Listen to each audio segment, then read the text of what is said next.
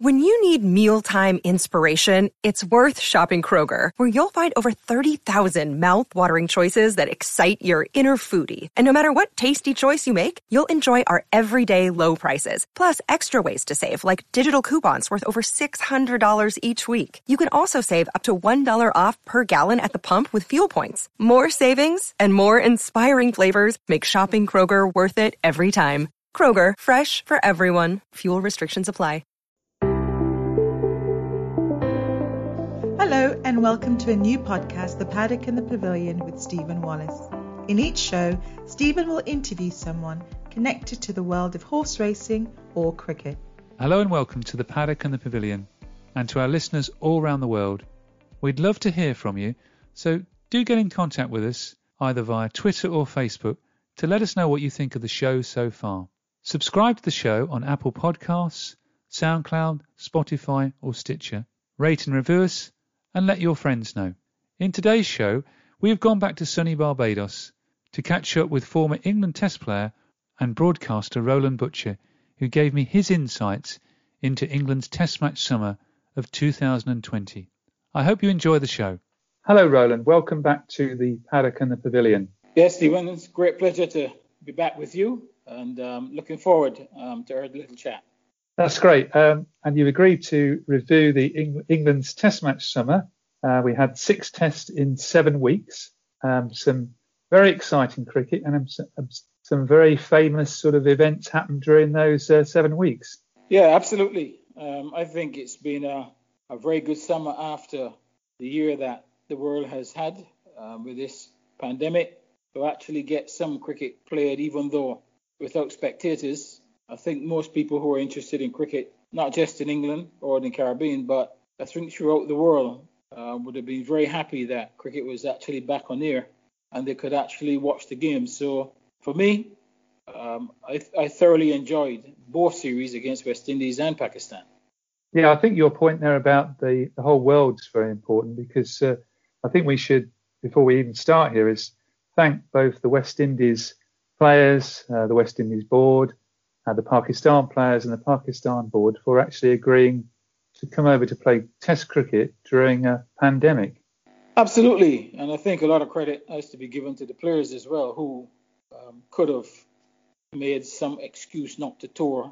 But obviously the majority of players on both sides, both West Indies and Pakistan, thought that it was the right thing to do. I know West Indies had a couple of players that actually refused the invitation to go and play in England. It is, even though very surprising that they're playing in the CPL in the same bubble situation. That takes a little bit of working out. But yes, the players really must be congratulated. It couldn't have been easy for them. A new situation to be in a biosecure environment where there's limited things for you to do. And obviously having to arrive at least a month before the start of the Test series could not have made it that easy for the team. So all credit to the players for what they were able to do. And I suppose we should also thank the English Cricket Board for putting on the actual Test matches. I saw that programme on Sky about a COVID Test match, and they had to go through a lot of hoops to actually put on the show at such short notice. Yes, I could imagine the political strings that they would have had to pull and hoops to jump through to actually get the government to sanction the restarting of these particular series when there was no other cricket being played. So obviously all credit to the ECB for their persistence and hard work, really ensuring that cricket fans, not just in England but around the world, was able to see some Test cricket. Yeah, well, let's get on with reviewing the 2 series and take you back to July the 8th when the Test match began. Now, the West Indian team included 7 Barbadians in their side. I'm sure several of those players you probably know yourself. Well, yes, obviously I know all the players because being a Barbadian selector, I am part of selecting them for Barbados. So even though there were 7 in the team, we actually had about, I think, 12, 13 on tour of the 25. So yes, I know them very well. So what did you think of the West Indies' chances at the start of the tour? Well, personally, I was not thinking like the majority of Caribbean people who felt that it was a done deal that West Indies would go to England and win easily. That was never in my thoughts. As someone who obviously has been a professional cricketer for a long time, played in England, I think fully understands the international game. It was always for me going to be a very difficult task for West Indies to overturn something that hasn't happened for a long time by winning in a series in England. They have won test matches, but they haven't won a series for a very long time. So I was always very cautious that in order for them to do that, they would have to play outstanding cricket, and to some degree, England would have to play below their normal standards. I felt England at home was always going to be a very strong team, different proposition at home, have players who are used to the conditions, and the likes of Anderson and Broad, who have dominated world cricket in England over these years, was going to be extremely difficult, and especially with a fairly brittle batting lineup that we had on this tour, I was really under the impression that they would need a tremendous amount of luck to win the series. Well, they certainly started off well, winning the first test at Southampton, where firstly Jason Holder showed tremendous leadership with the background as we went into that test match. He also took 6 wickets in England's first innings when they were bowled out for 204, and combined with Shannon Gabriel's 9 wickets and Jermaine Blackford's 95, they won by 4 wickets. Yeah, they had a terrific win. Very surprising that they'd actually come out and perform like that in the first game. And as you said, players that performed, the captain held his hand up. Blackwood, who before the series there was a question mark against, stood up in the second innings and took West Indies over the line, even though he got out before it happened. But I think the real thing that perhaps surprised everyone was the performance of Shannon Gabriel, who, as you know, is the very last person to be put into the 15. West Indies had picked 14, and he had to prove his fitness. So his performance really was the surprise performance. And by actually performing like that, I think it actually worked against the West Indies for the rest of the series, because the thinking suddenly was that Shannon Gabriel had to play all the time. And I think our management lost sight of the fact that Shannon Gabriel had undergone a very long and difficult ankle operation, long recuperation period, hadn't played any cricket at all. This was the first time he would have played cricket since then. And really, he was someone that needed to be looked after. But as a result of winning that first test match and he performing so well, I think it clouded the judgment of management team. And he obviously was put into the next test match. And we all know what happened after that. Yeah, well, actually, my next question I've written down here, you can't see on my bit of card here, but the next question was, should they have rested Shannon Gabriel after the first test? Well, you actually answered the question before I even answered it. Well, I mean, I still go further and say, I mean, that was a certainty. I mean, I was doing some commentary here during the first test match, and I said very clearly, and I'm sure I'm not the only one who said it, very clearly, that Shannon Gabriel should not play the second test match, because these 3 test matches, there's a very short turnaround period of about 3 days. For someone who hasn't played cricket for a year, now playing in an environment which is totally different from any environment that he's played with, hasn't got the mileage in his body.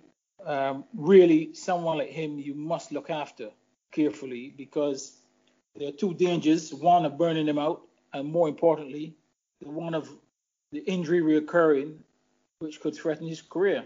So right in that first test match, I remarked on Guerrilla Cricket that he really should not play, they should rest him, really take the strategy of looking after my main weapon. They won the first test match, leave him out and see what happens in that second test match. Then, he would have had those 5 days, the 3 days in between that test match, plus another 3 days to get fully charged and be ready for the final test match.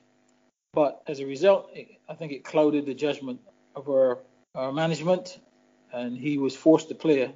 And the results after that for Shannon Gabriel really reflected someone who really was short of cricket, who tired very quickly, and even though he tried manfully to put in some good bowling efforts, you really could see that, he was tired. He had no energy whatsoever. And that worked to the detriment of the team in the last two games.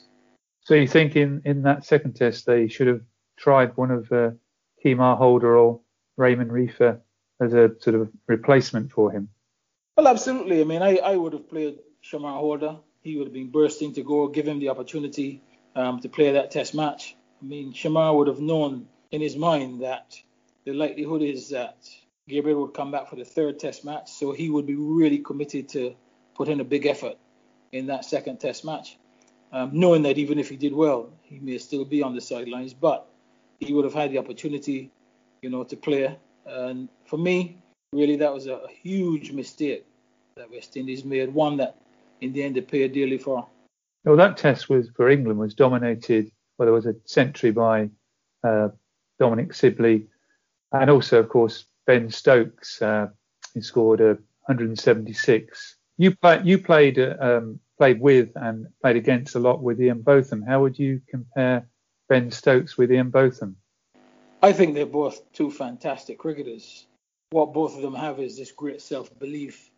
As you know, Botham was very confident cricketer, whether with bat, ball, or fantastic slip fielder as well. Very competitive as well. Ben Stokes, I think, cut from very much the same cloth. Very competitive. Always makes something happen when you ask him to.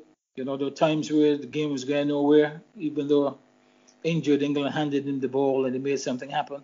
Those are the traits that both him and Ian Botham possessed. And he really is a vital part of the England lineup, but even more so now that he's actually in a batting position, not necessarily on our longest position. He really became one of the main batters, and you saw in that second test match, what he was able to do with the bat. And that was the difference really between those sides, that he stood up and showed, what a fine player he is. So I think the other thing also, you would have noticed that England rested bowlers in that second test match because, they recognized that there was going to be a 6-test match series. They've got a battery of fast bowlers. While it is important to just try and win every test match, you also must look after the longevity of your bowlers by rotating them. And they're rested. Even, Stuart Broad didn't play the first test. Yeah, we all heard about that, but yeah. Exactly. But, he was obviously disappointed, came back in, but did what he had to do. But that second test match, the likes of Wood was rested, Anderson was rested, so England were rotating their bowlers, taking the full summer into consideration. I mean, the West Indies lost that test by 113 runs. When they went to the third test at Old Trafford, did you think they'd run out of steam? They'd been in this biosecure bubble for quite a long period of time, and so they were bowled out then for 2 scores of less than 200. At that point, I think they ran out of steam and ran out of ideas, because really that test match, again, leading up to that test match, I did a program for Sports Max, and my view was, I always figured they would bring Cornwall in for that final test match. But my view at that point was that really a batsman should have been dropped. And at that point, I thought Shea Hope should have been the person to be dropped. Put the pressure on the 5 batsmen or the 6 batsmen. Let them know really that, if 5 or 6 can't do it, 7 or 8's not going to do it. And that has been proven all along. Put the pressure on the batsmen. And more importantly, what I stated then, and this was many, many days before the test match, that if I won the toss, regardless, I would bat and put the pressure on the batsman. Now, West Indies made some fundamental errors, which really I could not understand these errors. First of all, they included Cornwall, but at the expense of a fast bowler. So they dropped Joseph, which meant they were left with Gabriel, who was very, very tired after his efforts in the first 2 test matches. Gabriel, Holder, and Roach. That's the only fast bowling stock they had. One half injured and tired, and 2 others. And then you had Roach, then you had the spin of Cornwall and Chase. Now, with that sort of team, if you win the toss, you must bat. You have no choice but to bat, because you've loaded your team with spinners, which means the best times for the spinners are the 4th and 5th day. So they won the toss, made a huge mistake, put England into bat. So now their spinner that they brought into the side is bowling on the first day of the test match. And as you know, the first 2-3 days of the test match, the pitch is at its best. Mm. And his figures reflected that. And really, for me, they made 2 huge errors in that final test match, along with the errors in the second test match, which really gifted England the series. Even though England played well, by that time, really, West Indies were there for the taking. I mean, 2 people we need to mention in the final test who both reached landmarks. Firstly, Kemar Roach reached 200 test wickets, the first West Indian since Curtly Ambrose. What can you tell us about Kemar? Because he's a Barbadian. Yes, I mean, Roach basically, he's very much the leader of the pack in Barbados in terms of bowlers. Obviously, he's very experienced, played a lot of test cricket.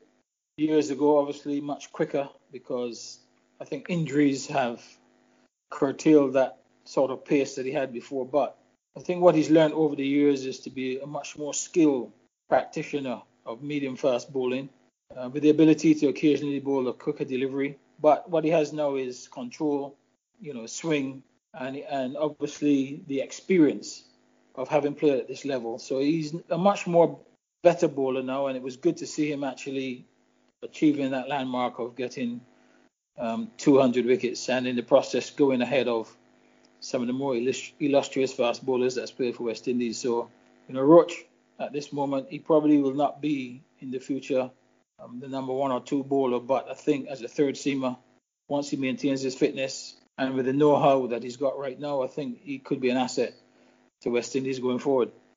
And of course, in that test also, Stuart Broad reached 500 test wickets, another fantastic achievement. Yeah, absolutely fantastic. And when you bear in mind that he didn't play in the first test match and was contemplating retirement, really he came back out, showed his worth in that second test match, and then obviously the third test match, made some vital breakthroughs, and as you said, achieved that milestone. So, he really had something to prove, and he proved it right. And similar thing happened in the West Indies the last tour when England were here. Remember, Stuart Broad was dropped for the first test match in Barbados, which West Indies won quite easily. And a repeat happened in England. He was dropped for the first test match, but he came back in one of the test matches. It might have been St. Lucia, and bowled exceptionally well. And then this series, similarly, brought back into the side and justified being brought back into the side by his performances. So your final reflections on the series from both teams' point of view? I think from both teams' point of view, for me, disappointing for the West Indies, the fact that we didn't bat very well, didn't score 100 in the series. The bowling, the fast bowling, I think tried to hold its own, ran out of steam. So for me, that was disappointing that, they really performed below par. At times the fielding wasn't great. Plus, I think people like, I thought Blackwood was a plus, even though it was a question mark before the series. I thought he was a plus in the series. I thought at times Roston Chase also was a plus. And really, when you look through the side, and Craig Brathwaite to some degree also came back into the team after a couple of difficult years at the international level. So you cannot say there was a lot of plus for West Indies. On the bowling side, obviously Jason Holder did reasonably well. Kemar Roach, after a poor start, he didn't get any wickets in that first 1 or 2 test matches, but I thought he came back in the end quite well. And obviously Shannon Gabriel, who showed a lot of courage and, got those 9 wickets in the first test match, but obviously only got a couple more after that. But I think his return to the side was a plus. From an England point of view, I think England really, Ben Stokes, Sibley, the young boys, held their hands up throughout that series. As you know, England were playing 3 22-year-olds most of the time, Pope, Crawley, and Sibley. So, that's a plus for them, that they've got some young players, very young players coming through who are showing good promise at this level. So that argues well for them in the future.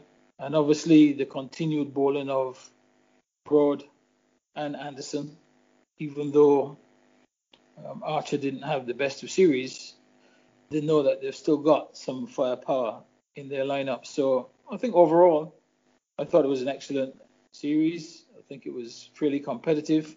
West Indies could have done better if they'd made some better decisions. But at the end of the day, I think probably the better team came out on top in the series. One person as a cricket fan that you probably know well, that comes over very well both on the field and off the field, is Jason Holder. What can you tell us about Jason? Yeah, I think Jason is a very level-headed man. He's obviously had to operate both as an all-rounder and captain against the backdrop of people always questioning his ability either as a batsman or a bowler or as a captain. He's always under that microscope. I think he's handled it pretty well. As a result, I think his overall game has improved. As you know, at one stage he's very much number one all-rounder in the world cricket. So, his batting is improving all the time. So on those two fronts, he is certainly silenced a lot of his critics, a lot of those here in the Caribbean who still question his ability. As a captain, he's got a fairly difficult job because he's in charge of a team that hasn't had a huge amount of success over the last 3 or 4 years, trying his best to hold it together. Still has things to learn as a captain, perhaps not as attacking as captain as he could be, but he may believe that with the players that he has, it doesn't afford him that ability to be an all-out attacking captain. So, he's learning on the job. The question is going to be really, how the rest of the team can rally. If the rest of the team can rally and perform, I'm sure that he would become a much more confident captain and perhaps ready to take more risk. But, I think, he's still a young man, so, he's got time on his hands. And I think to date, all around, he's done a reasonable job.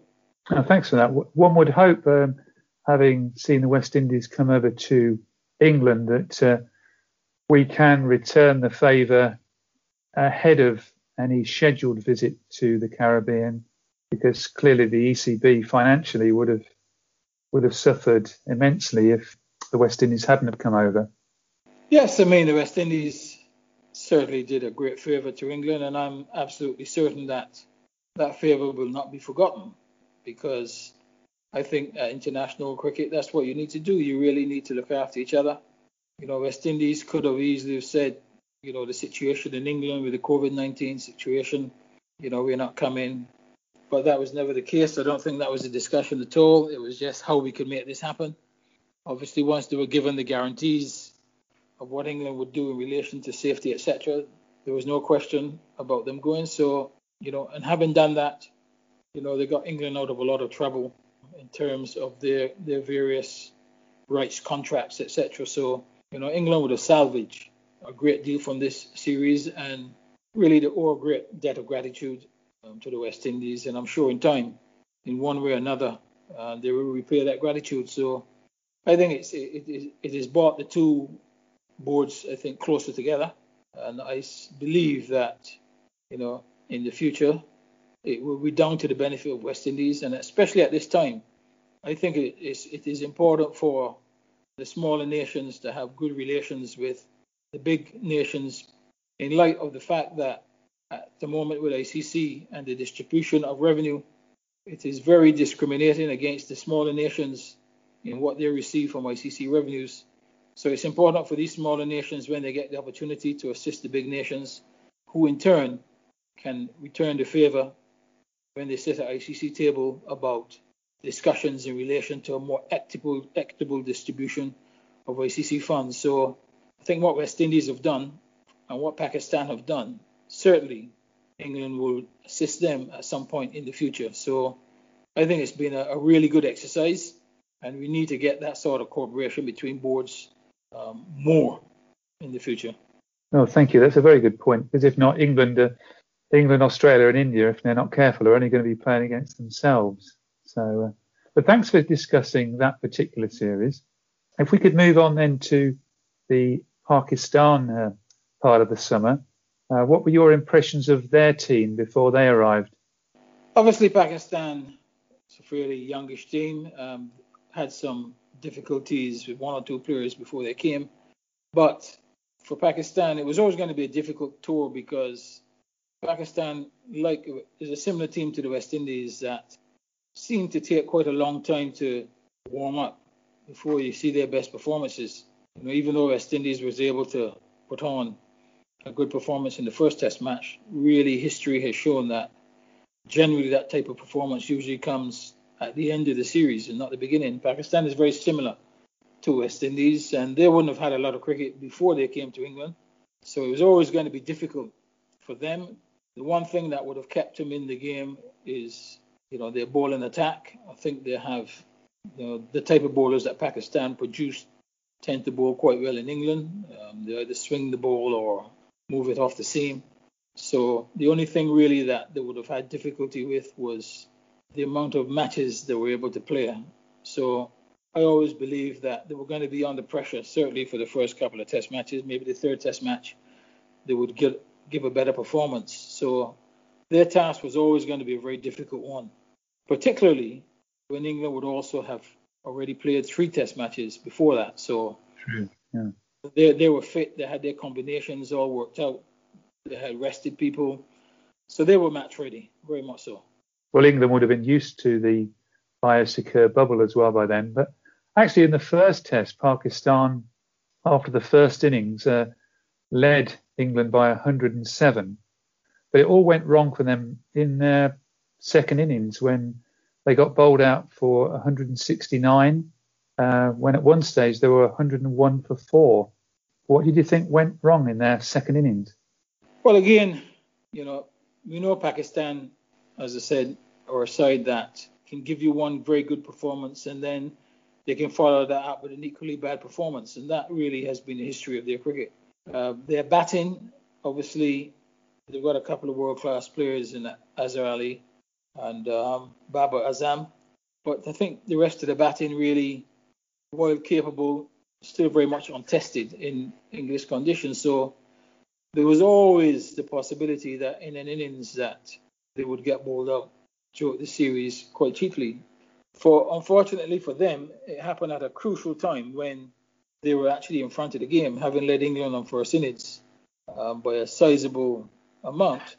Really, they were very much in the driver's seat. And, had they batted a little bit better, I think England would have been hard-pressed to win the Test match. But saying that, I think England had a fantastic bowling performance in the second innings. But it still left them with a very difficult target to get because 270 odd on the last innings is not easy. And as you know, England found themselves in dire trouble.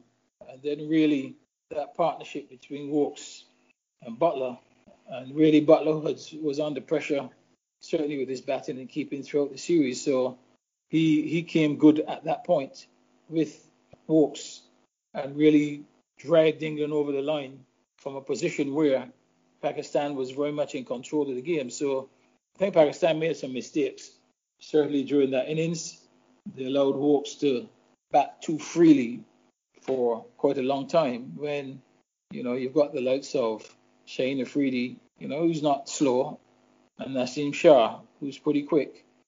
Really, they should have made it uncomfortable for Woakes. You didn't see that. You didn't see a barrage of short balls, short legs, etc. So they made some tactical errors in that innings. But all credit to England. You got to give those two batsmen, credit because, they batted really well. And from that moment, really, I think Pakistan were under pressure for the rest of the series. Yeah. Well, they said in that partnership they added 139, Woakes and Butler. And I think, again, you must have been reading my cards because there was quite a few criticisms in our sort of national papers about Azhar Ali's captaincy. And one of the things I'd got written down here was why didn't they bounce Woakes, which is when he first came in, which was reported a lot on the television. Yes, you're right. The question, I'm sure Azhar Ali, once the game finished and reflected, he would have been asking himself the same question because maybe they underestimated the ability of Woakes with a bat and thought that just normal bowling would be enough to get him out. Also that, Butler was not in very good form, so we probably felt they could get him out at any time as well. And it proved really to the detriment of themselves, because without being totally ruthless, they allowed the test match to get away. I don't believe an Australian side in that position would have made the same mistake. I think there would have been a certain ruthlessness in their approach to Woakes, and I think they would have got the result. They would have got the desired result. But Ali is, I think he's a bit like Jason Holder. I think he's a conservative sort of captain.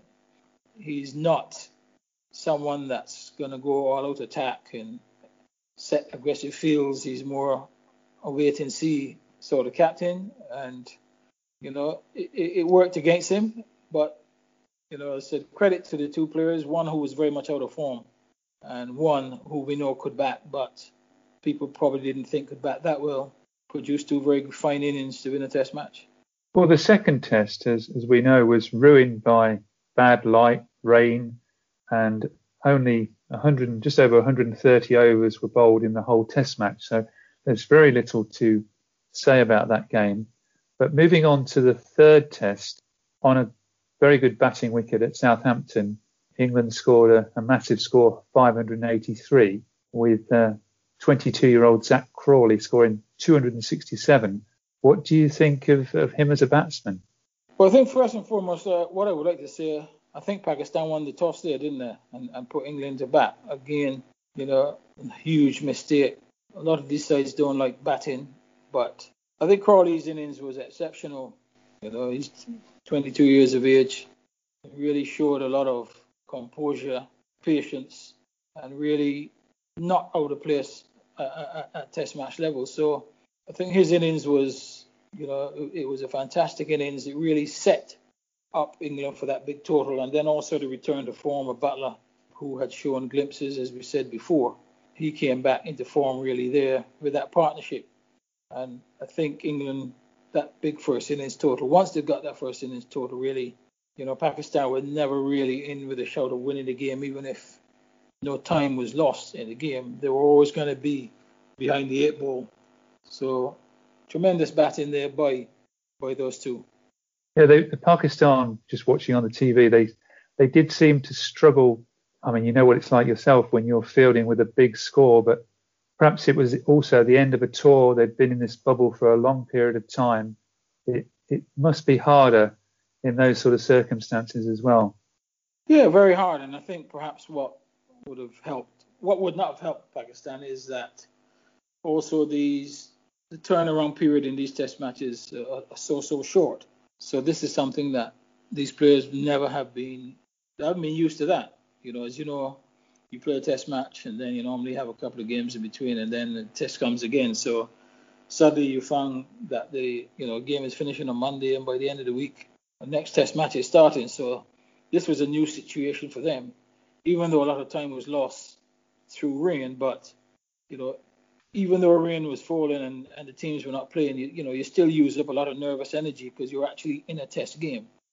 There was still been practicing indoors, etc. So that would have worked against them, the fact that games were coming thick and fast, and something that they were not used to. And obviously, by that time, I think England would have been very comfortable and easy with the situation, having gone through it with West Indies before.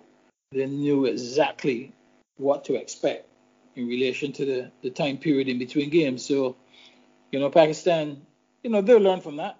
I would imagine for the next while, cricket's going to have to be played in similar circumstances. So this would be, a good experience for them.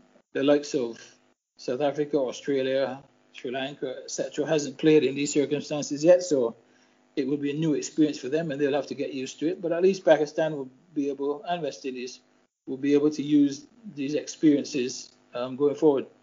We did see a return to form by their skipper Azhar Ali, who made an impressive 141 not out, and also Mohammad Rizwan again got another half century. Yes, I mean Azhar Ali we know is a fantastic player. There's no, he's one of the finest players that Pakistan has. with Babar Azam, who probably was not at his best, but still gave glimpses of the quality. So they've got two quality players there, and Azar's innings in that test match, the third test match, really was a standout innings. He batted all the way through and really looked, because, the bowling was very challenging. So, he played a fantastic knock.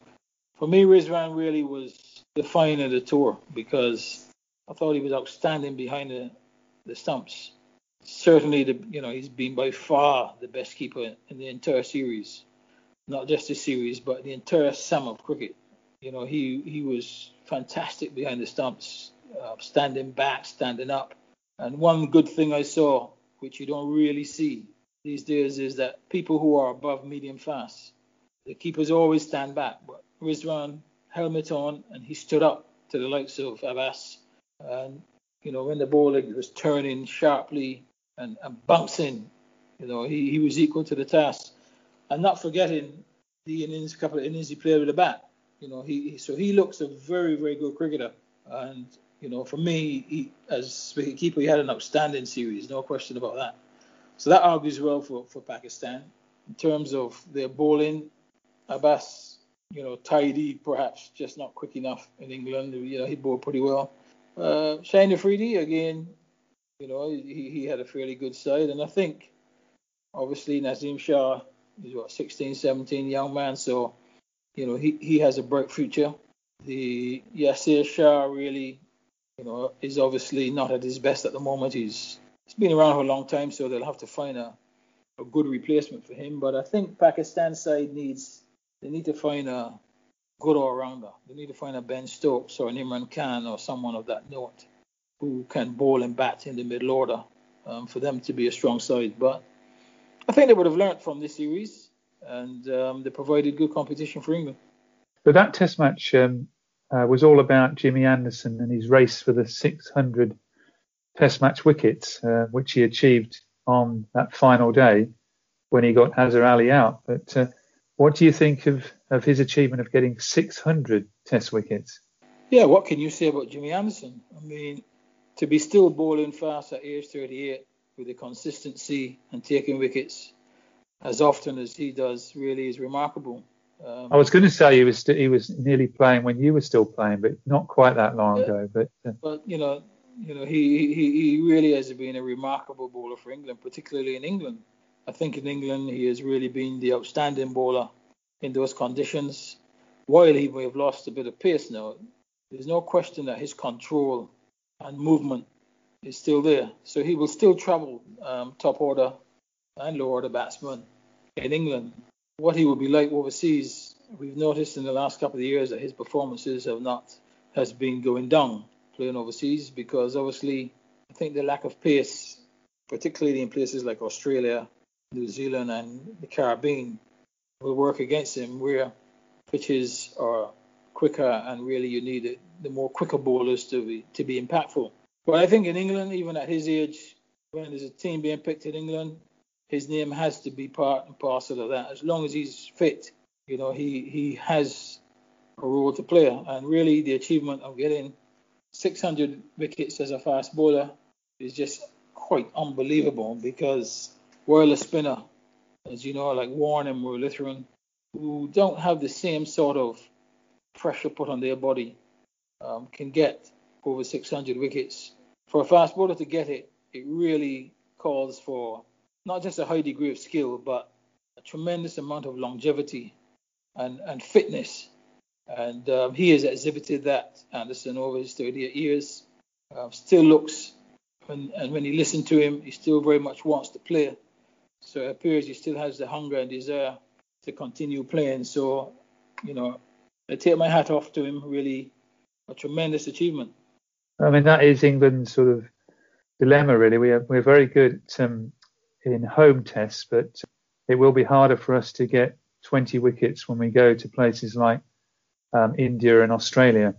Yes, it will be, but I think, if they maintain the pace bowlers that they have in the likes of Archer, Wood, and if you can get a fit Ben Stokes and a Stuart Broad, really overseas, that gives you a real chance, because you've got some real firepower You've got Broad, who can be aggressive, but he can also be very tight. And and once Stokes is fit and can bowl, you have a person there who can change the game with the ball as well. So, that gives you an opportunity. I think the bigger challenge for England is finding a top class spinner. I think that's the one part of the game right now that you can see them struggling.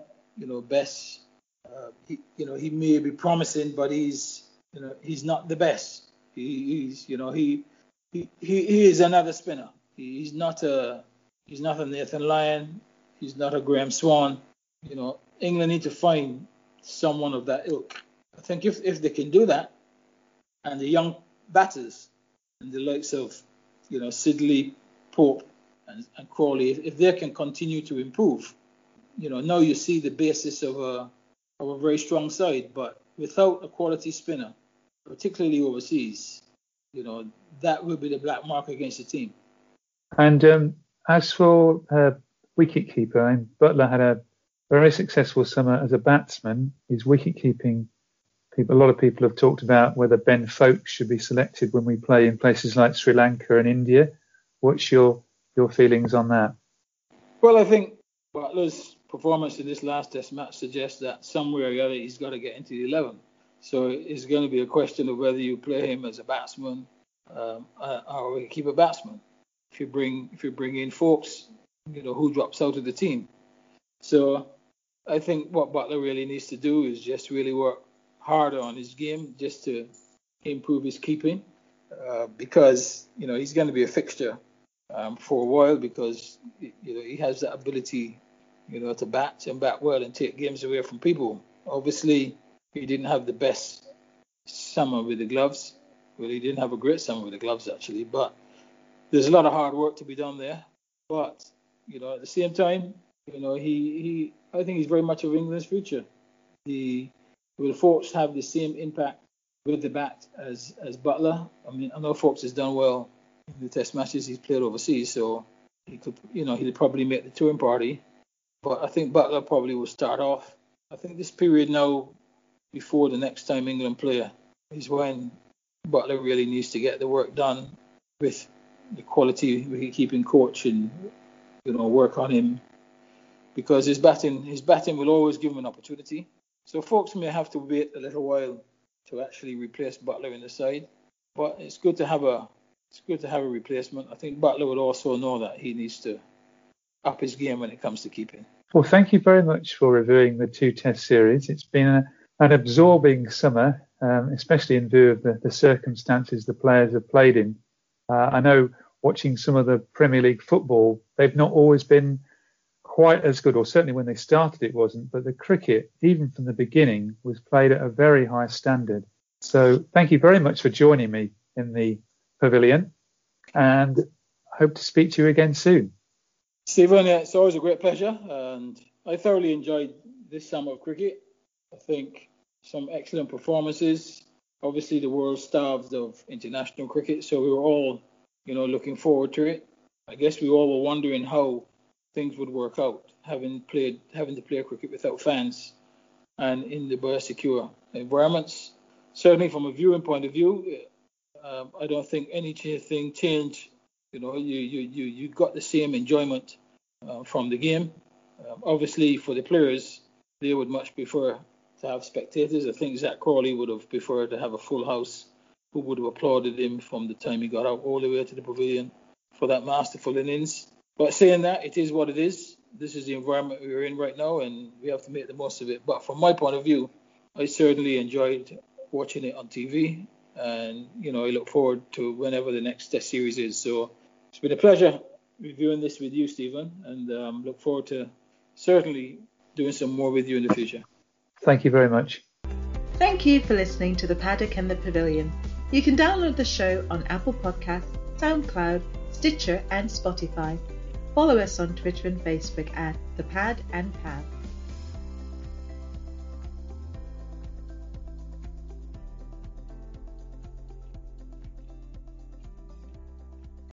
Sports Social Podcast Network.